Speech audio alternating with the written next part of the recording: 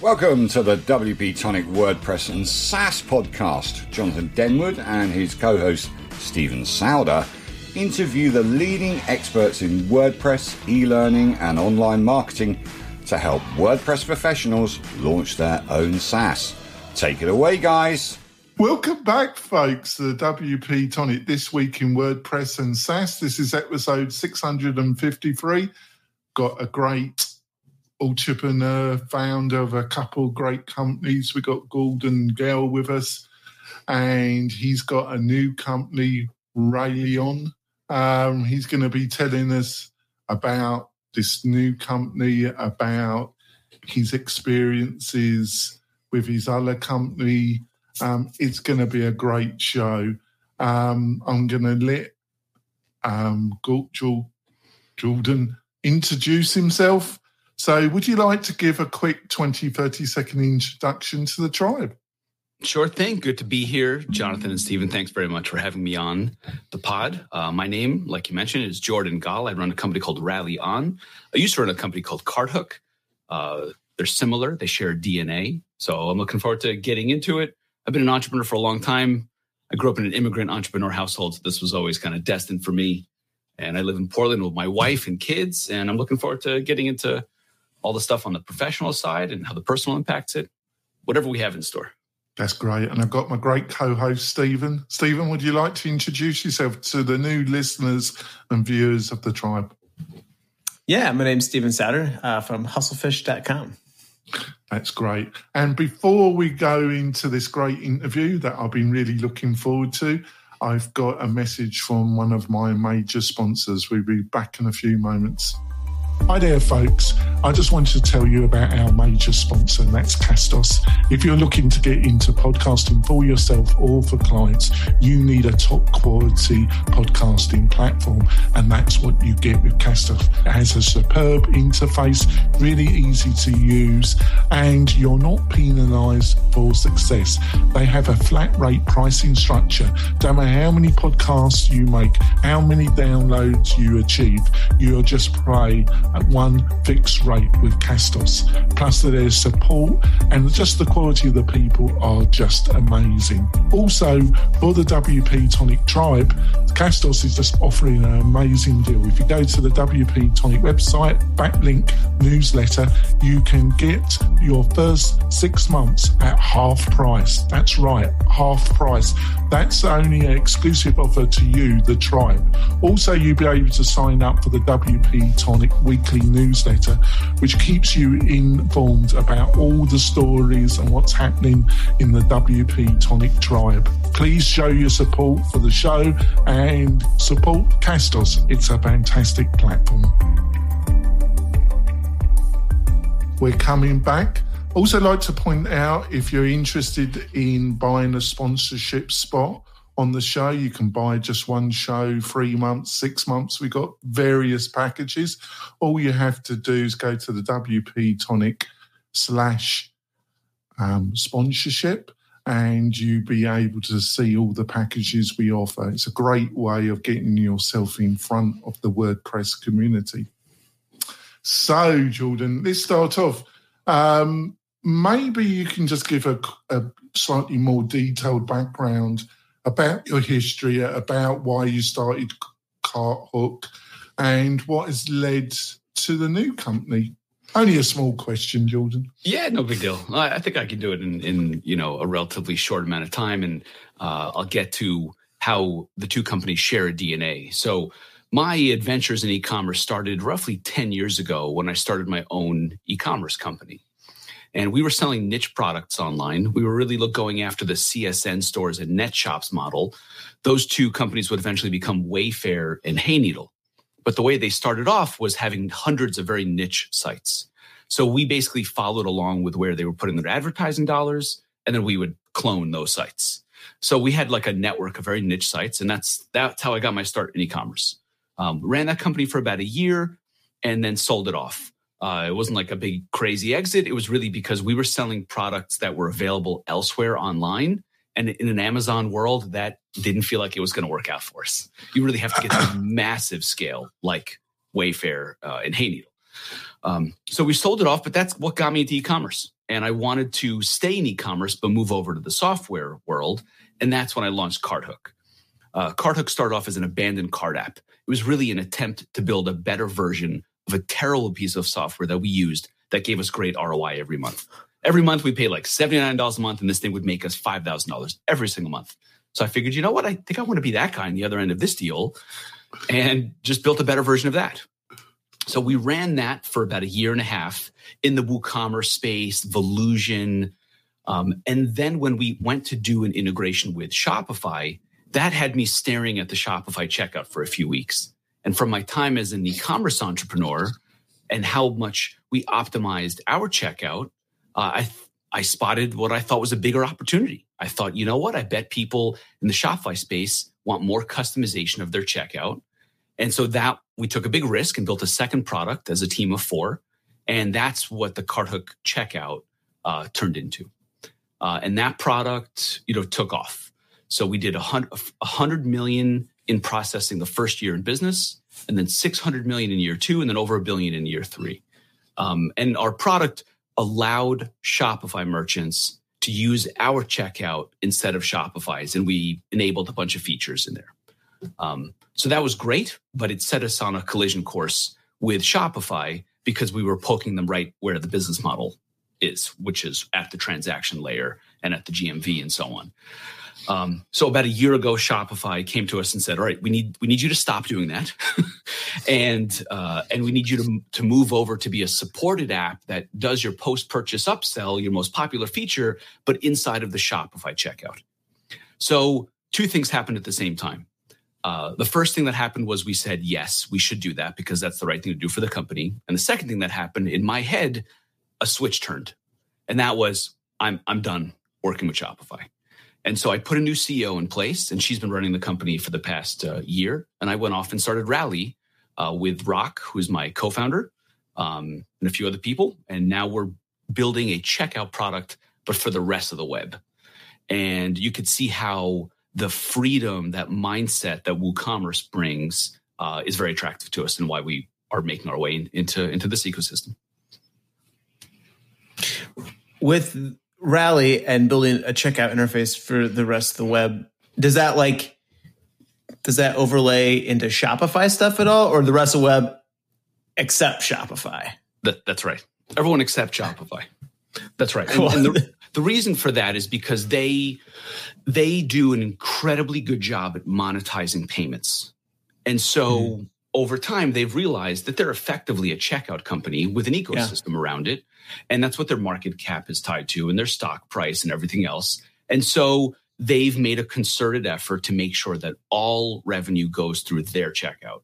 So they've had similar experiences with CartHook and with OCU, which was one of our competitors, with Recharge that handles subscriptions. And so the writing's on the wall for anyone running a checkout on Shopify. It's not going to work out. And so there's still a lot of value to add to merchants with an independent checkout that really focuses exclusively on checkout as opposed to an e-commerce platform that has a lot of things to worry about. So that's where we fit in. We see what's happening right now in e-commerce is a pretty traditional unbundling. So Shopify did an incredibly good job at bundling the stack and making it easier for people to come online and have no code and so on. But now it's starting to become unbundled because merchants want more control. They want more control over the front end shopping experience. They want more control over the back end and what's right for them. And so in an unbundled e-commerce world, we want to play the transaction layer in a very platform agnostic way. You could do whatever you want on the front end. You could do whatever you want on the back end. And here's this great checkout for you to use instead of rebuilding yourself. That's really interesting. The way you said it kind of comes, the flux comes back and forth. You've been quite. I went to MicroConf in Portland, and you were one of the speakers there, and you were quite, I thought, very balanced and fair about reflecting on your relationship with Shopify, the good, the bad, and the ugly. Would you like to touch that in this interview, some of the things you've reflected about your ongoing relationship with Shopify? Sure. I think it's a really important topic because entrepreneurs, our peer group, if you want to call it, very often build on platforms.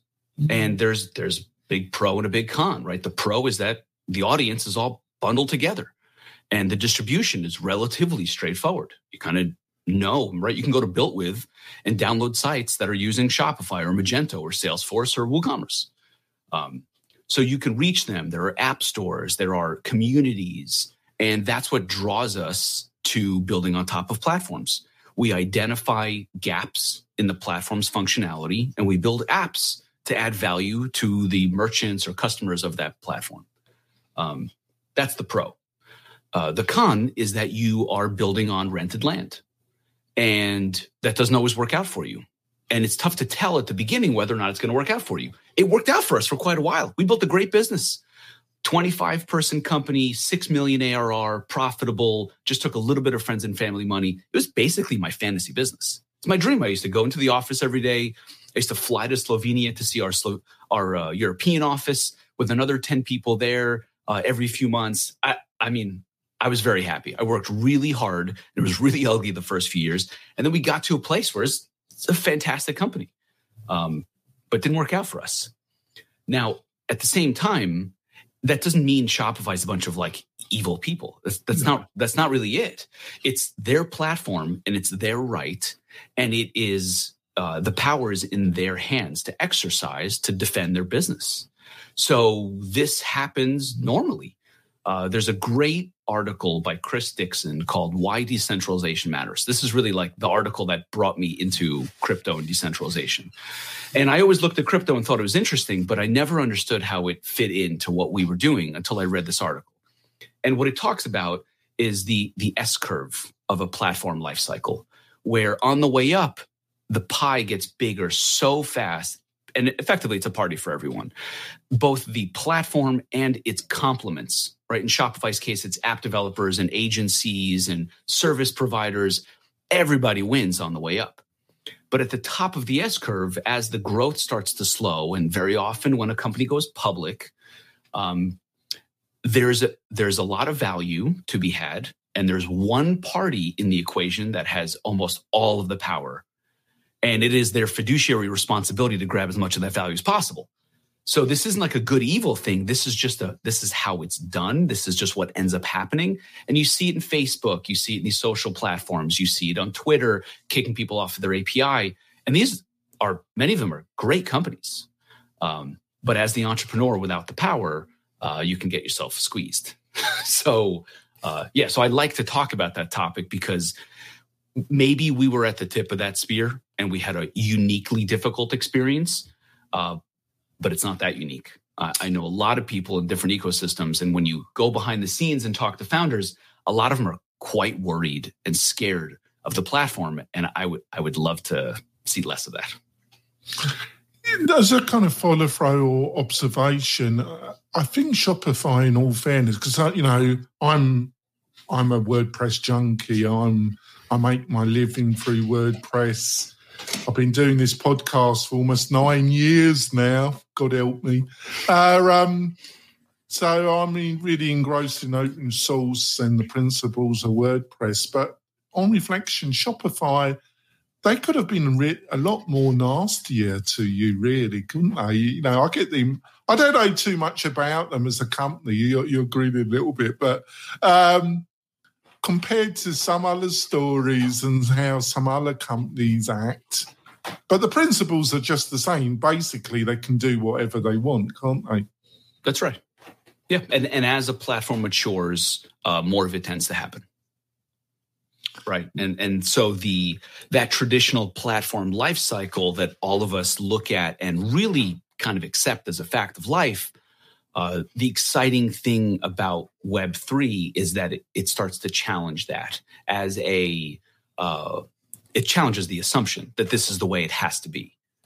And that part of it is exciting, and you can tell why it would be exciting to me given my experience. And so we look to these new versions of the principles that are actually quite similar to WordPress's founding principles, and we want to apply them to commerce, and that part of it's exciting. Because some of the concerns that you've outlined have increasingly been entering the discussion, the public discussion in the WordPress community because of all the capital that's been invested in the founder's private company, Automattic, from Salesforce.com, an enormous injection of capital, hundreds of millions of dollars have come from Salesforce.com into Automattic. So obviously they're going to require a return on a very large investment. And this has caused a lot of concerns, discussions, worries. So it's all linked. Over to you, Steve. Yeah, I would love to dive into this idea of decentralization on an e-commerce level, because I think a lot of times when you're thinking about a website, you're also an e-commerce website, you're thinking about the website component of it and the product shopping cart checkout component of it, right? Like Shopify, right? Maybe I'm going there to sell a product, but I'm also building an entire website there. Or like Squarespace, I go there to build a website. They also have e-commerce stuff that get plugged in. Or if I'm using WordPress, I'm going to grab WooCommerce. There's just like these very standard kind of linear paths. But all of a sudden, like you're kind of talking about, no, like your website is one thing and e-commerce is something else that's like not tied to it from a company kind of standpoint. Can you dive into that and kind of explain how that works, or what does that look like from a theory and also from a very specific sort of angle as well? Okay, the way I look at this is if you think about an online store, it's 2021, but almost all of the online stores we experience are very direct analogies to the offline buying experience. Right? You have a homepage that's a storefront. You have category pages that are aisles. You have product pages that are standing in front of the product looking at it. Then you literally still put it into a cart and then you go to a checkout line. So that analogy made a lot of sense 20 years ago when we were just trying to figure out, okay, how do people buy online? How do they buy offline? And let's see if we can mimic that experience and kind of match those expectations. So that's been the way online stores have been built for a really long time. But the tech now is good enough that it doesn't really have to be that way.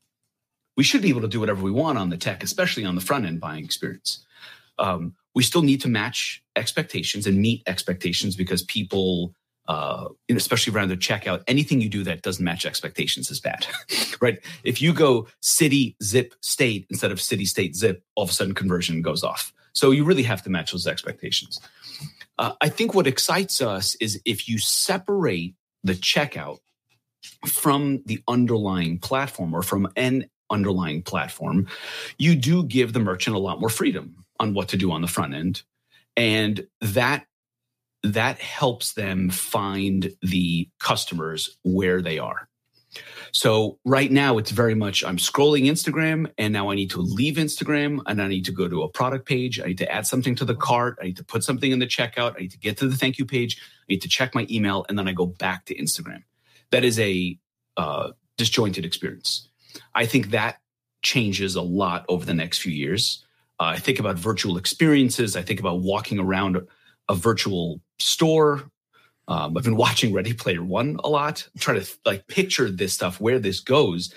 And if I'm inside of Decentraland in a virtual experience and I'm going into the Nike store there, I can't leave that experience the same way and go off to a different website.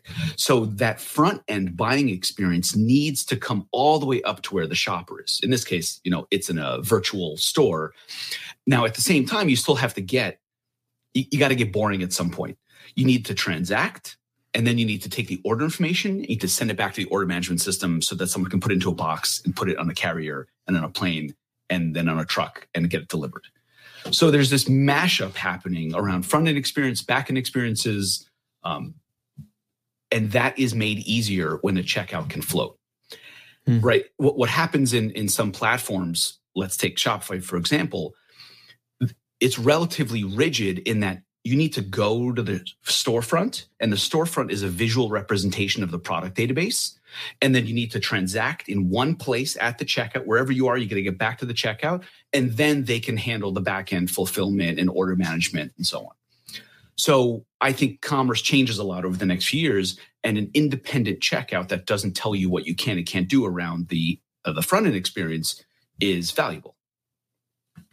That makes so much sense, because like the reason why Shopify is easy to use, or WordPress and WooCommerce is easy to use, or Squarespace is easy to use, because they make all these expectations. The expectation is products are organized like this, products are displayed like that, and here are the options that you can have. But that automatically sticks you in this very predefined box with a predefined user journey. And you don't have that flexibility to say, what happens if somebody comes in from a different angle, which today, like the angle that somebody is coming into an e-commerce store is from all over. It's not just someone's not Googling your site or going directly to it like they used to as much. There's 1,000 ways somebody can wind up there. And that's right. Yeah, that makes sense. Like if you now, decouple that, you have that flexibility back. That's right. Because right now, no matter where you're coming from as a traffic source, everyone's got to go to the same product page. And just from a conversion point of view alone, sending all of your varied traffic to the same product page, already you know that's not going to work as well as matching the buying experience to where the traffic source is coming from. Well, that's great. We need to go for our break. We'll be back in a few moments, folks.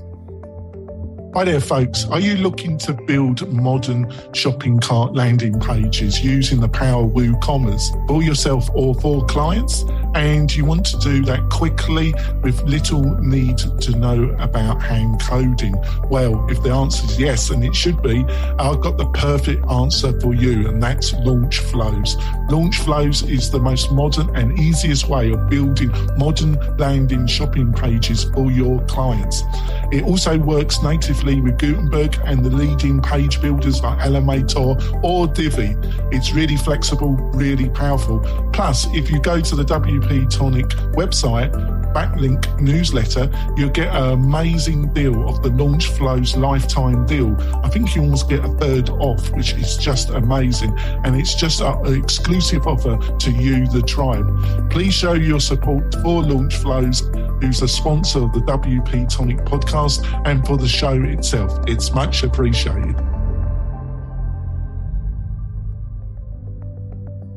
Hi there, folks. Are you involved in the building of new websites or supporting WordPress websites as a freelancer or agency owner? If the answer is yes, we've got a great tool here, Avereem. As you know, you can waste a tremendous amount of time with email or phone tag with your clients around a new WordPress build out or supporting multiple websites. It can be a real pain in the posterior. But with Avereem, you get essential interface where clients can log in, and with a easy visual interface, they can show you the changes they require. It's a real game changer, and it will save a tremendous amount of time and frustration, not only for yourself, for your team. Also, Avereem have given us a great offer. It basically only costs you $1 to try their program. It's really fantastic. If that sounds interesting, go to the WP Tonic website, WP Tonic, backlink newsletter, and you'll be able to try this great product, like I say, for just $1. What a fantastic offer. See you soon, folks. We're coming back. We've had a great discussion. Jordan, obviously passionate about his product, about all this. These are the type of guests that I love when they come on the show. Before we go into the other part, the second half of the interview, I just want to point out, if you're interested in getting some recommendations about plugins, WordPress services, anything that I've used, I've got a page that recommends things that I think are best in the WordPress ecosystem. Just go to WP Tonic /recommendations, and there'll be a whole list there for you of everything that I recommend personally. So, but I don't give any guarantees, folks. Don't come back to me if it doesn't work out for you. Let's go back into this great interview. So, you know, I've got a two-part question here, which is good for me, Jordan. Normally they're 15 parts. So I'll make a joke of it there. So how do you see Rayon's relationship with WooCommerce? And secondly, the wording on your website, you say a community-owned ecosystem. What does that really mean? Sure. And secondly, why don't you just make the thing open source? Yes. Okay. All good questions. So that was 3, by the way. That was 3, actually, wasn't it? It was, actually, yeah. All right. Now I'm going to have trouble remembering all 3 parts, but the first part, let's talk about. I do that all the time. It's terrible. It's okay. I also speak with too many comments. All right. So let's look at WordPress. When we think of where Rally fits and which merchants will be attracted to it and which communities we want to work in, to us, it was very obvious that we were going to go toward WooCommerce. I think we share a lot of ideology and DNA with it. I like that WooCommerce puts the merchant in control, and it's also the type of merchant that wants to be in control. And our product, it really takes a set of pages in an e-commerce business's life that normally they don't really control. It's usually owned by the backend platform, and you really start to lose a lot of control when you get to the checkout. And we like to flip that on its head and say, this is completely yours, and you can do all these new stuff with it. So for a variety of reasons, it made sense to us to go toward WooCommerce. Number 2 was the community owned. What was number 3? I think maybe number 3 was better to go first. You got community on your website. You got community-owned ecosystem. What does that actually mean? Sure. All right. So let's get into this. Hopefully, I can do a good enough job explaining this in like a minute or so. So, if we think about an e-commerce, let's just think about an e-commerce platform. You have the front end, you have the back end, and then you have the transaction layer in between the two, right? The checkout. Now, and let's take Shopify's case. Where the power comes from is the checkout. That's where you can really tell people what they can and can't do. That's where you can do things like you can have features only if you use their preferred payment processing method. Things like that. So a lot of the business model ends up focused on the checkout, and a lot of the power and sometimes coercion happens at the point of checkout. So now if we look at where we want things to go, into a more headless ecosystem where the merchant really can choose their front end, choose their back end, and choose their checkout. If we want to succeed in a new environment like that, really our ideal is that we connect with a bunch of front ends and a bunch of back ends, and we become this unifying checkout layer, which is great and can be really good for the business. The issue there is if we don't watch out, we'll end up in the same exact position as Shopify, where we'll do the coercion and we'll have the power because all the payments will go through us. So if we succeed, we'll end up on the same S-curve as any other platform. And the whole goal of the company is to avoid that. And so when we think about how we avoid that and how we do it in such a way that's still financially feasible and incentivizing to ourselves, where we end up is looking toward Web3 and looking toward using a token in a very specific way. And so if you think about what Shopify does, right, they have a front end, they have a back end, and then they have a gate that goes through the middle. And that gate is the checkout, and all the transactions go through that gate, and that's the opportunity to tax that gate. So you take a portion of that as your take rate and you bring that home to your shareholders, and like a traditional business is happy. So we just have the gate. We're just building the gate, and we want to work in a cooperative way with the front end and the back end. So we kind of have to think long term in this. We can't just extract, otherwise we'll end up in fights with everybody. It won't work out for us. So instead of using our gate to take home all the value, what we want to do is take that value in the form of the payment processing revenue and drive that value into a token. And that token is earned by the merchants using the checkout as they process revenue. So as you process revenue, you earn tokens. And so what ends up happening is as the project, as the company grows, the more revenue is processed through the checkout. Instead of us keeping all of that value and revenue, it gets driven back into the token that's owned by the people who are actually driving the transactions. So in that way, it becomes an e-commerce ecosystem, a network that's owned by the merchants that are actually processing through it. Did that make sense? You lost me a little bit, but I'm not the sharpest tool, but I don't think I'm the bluntest either, but I think you're a bit sharper than me. So we can get, so got to follow and then put it over to Steve. So how are you going to make money? Because obviously you're not a charity. And secondly, why don't you just make the whole thing open source? Yes. So that third question I think is really, really important. It may be that in the future we do end up as open source, and really we might end up being hosted in a decentralized way, so no one can even take it down, not ourselves. But I see that as off in the future.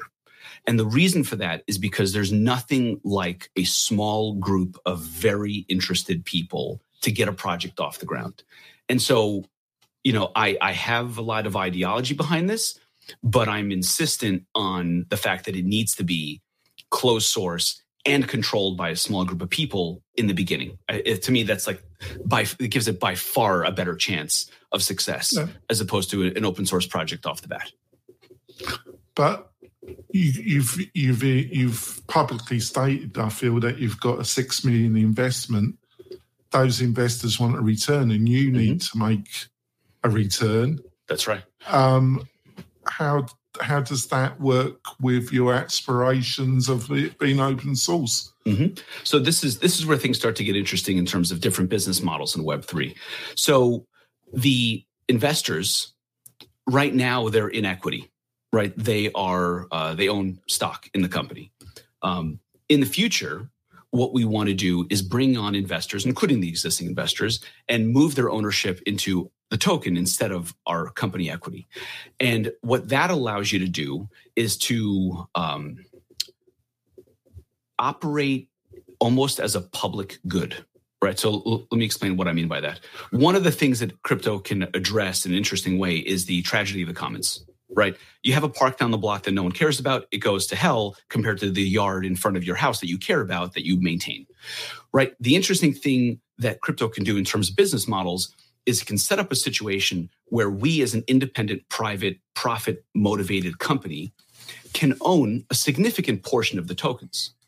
And so as long as the token value goes up, we remain financially incentivized. So the merchants can own, right, in the future, in the model, in the future, a few years out, the merchants own more of the tokens than we do. But we can still operate it from a very incentivized point of view because we all own the tokens. And as long as it's being used and the value goes up, then the company can make money also.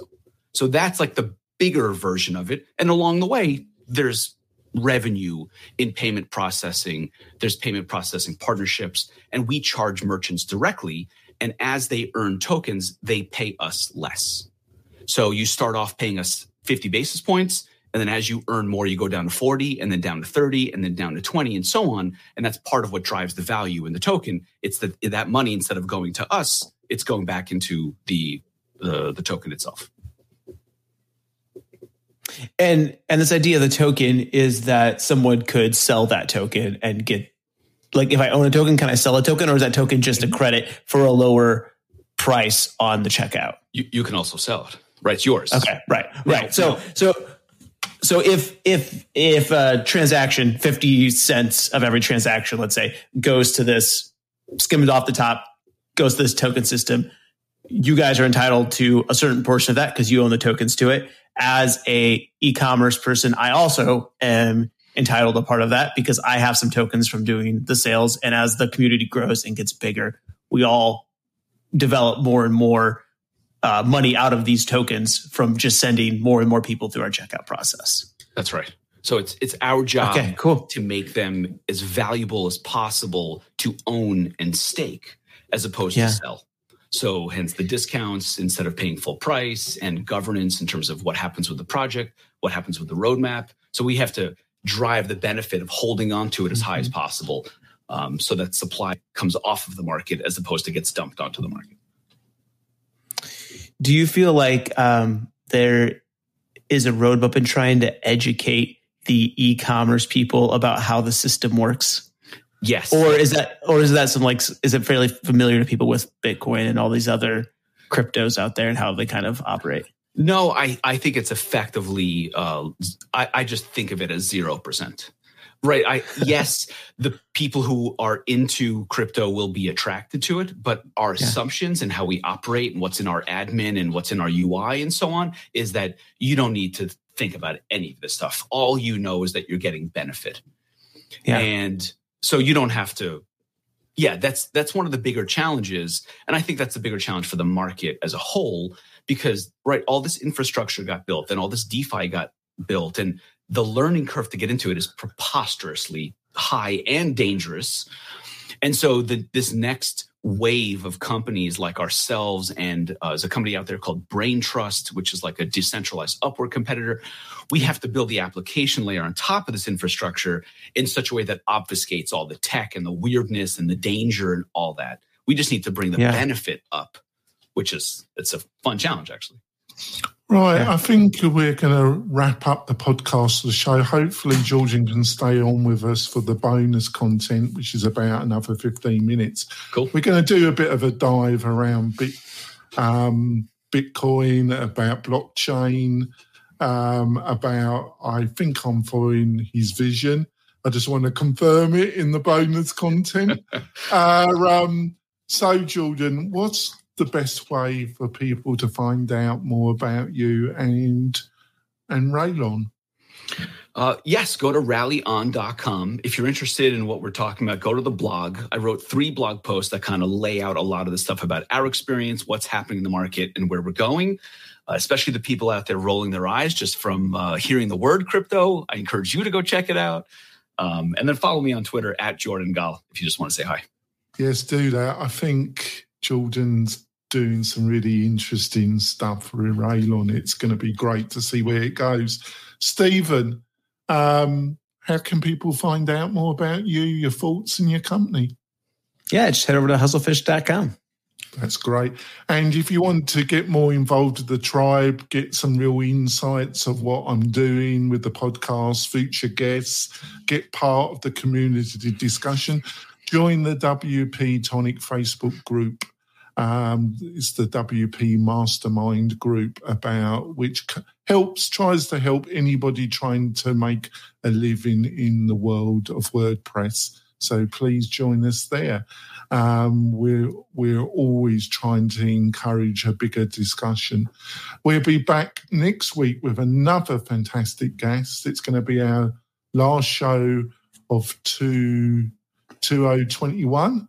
And we got a great guest as well, a bit like Jordan. It's going to be a great discussion. And please join us for the bonus content, which you'll find on the WP Tonic YouTube channel. We'll see you next week, folks. Bye.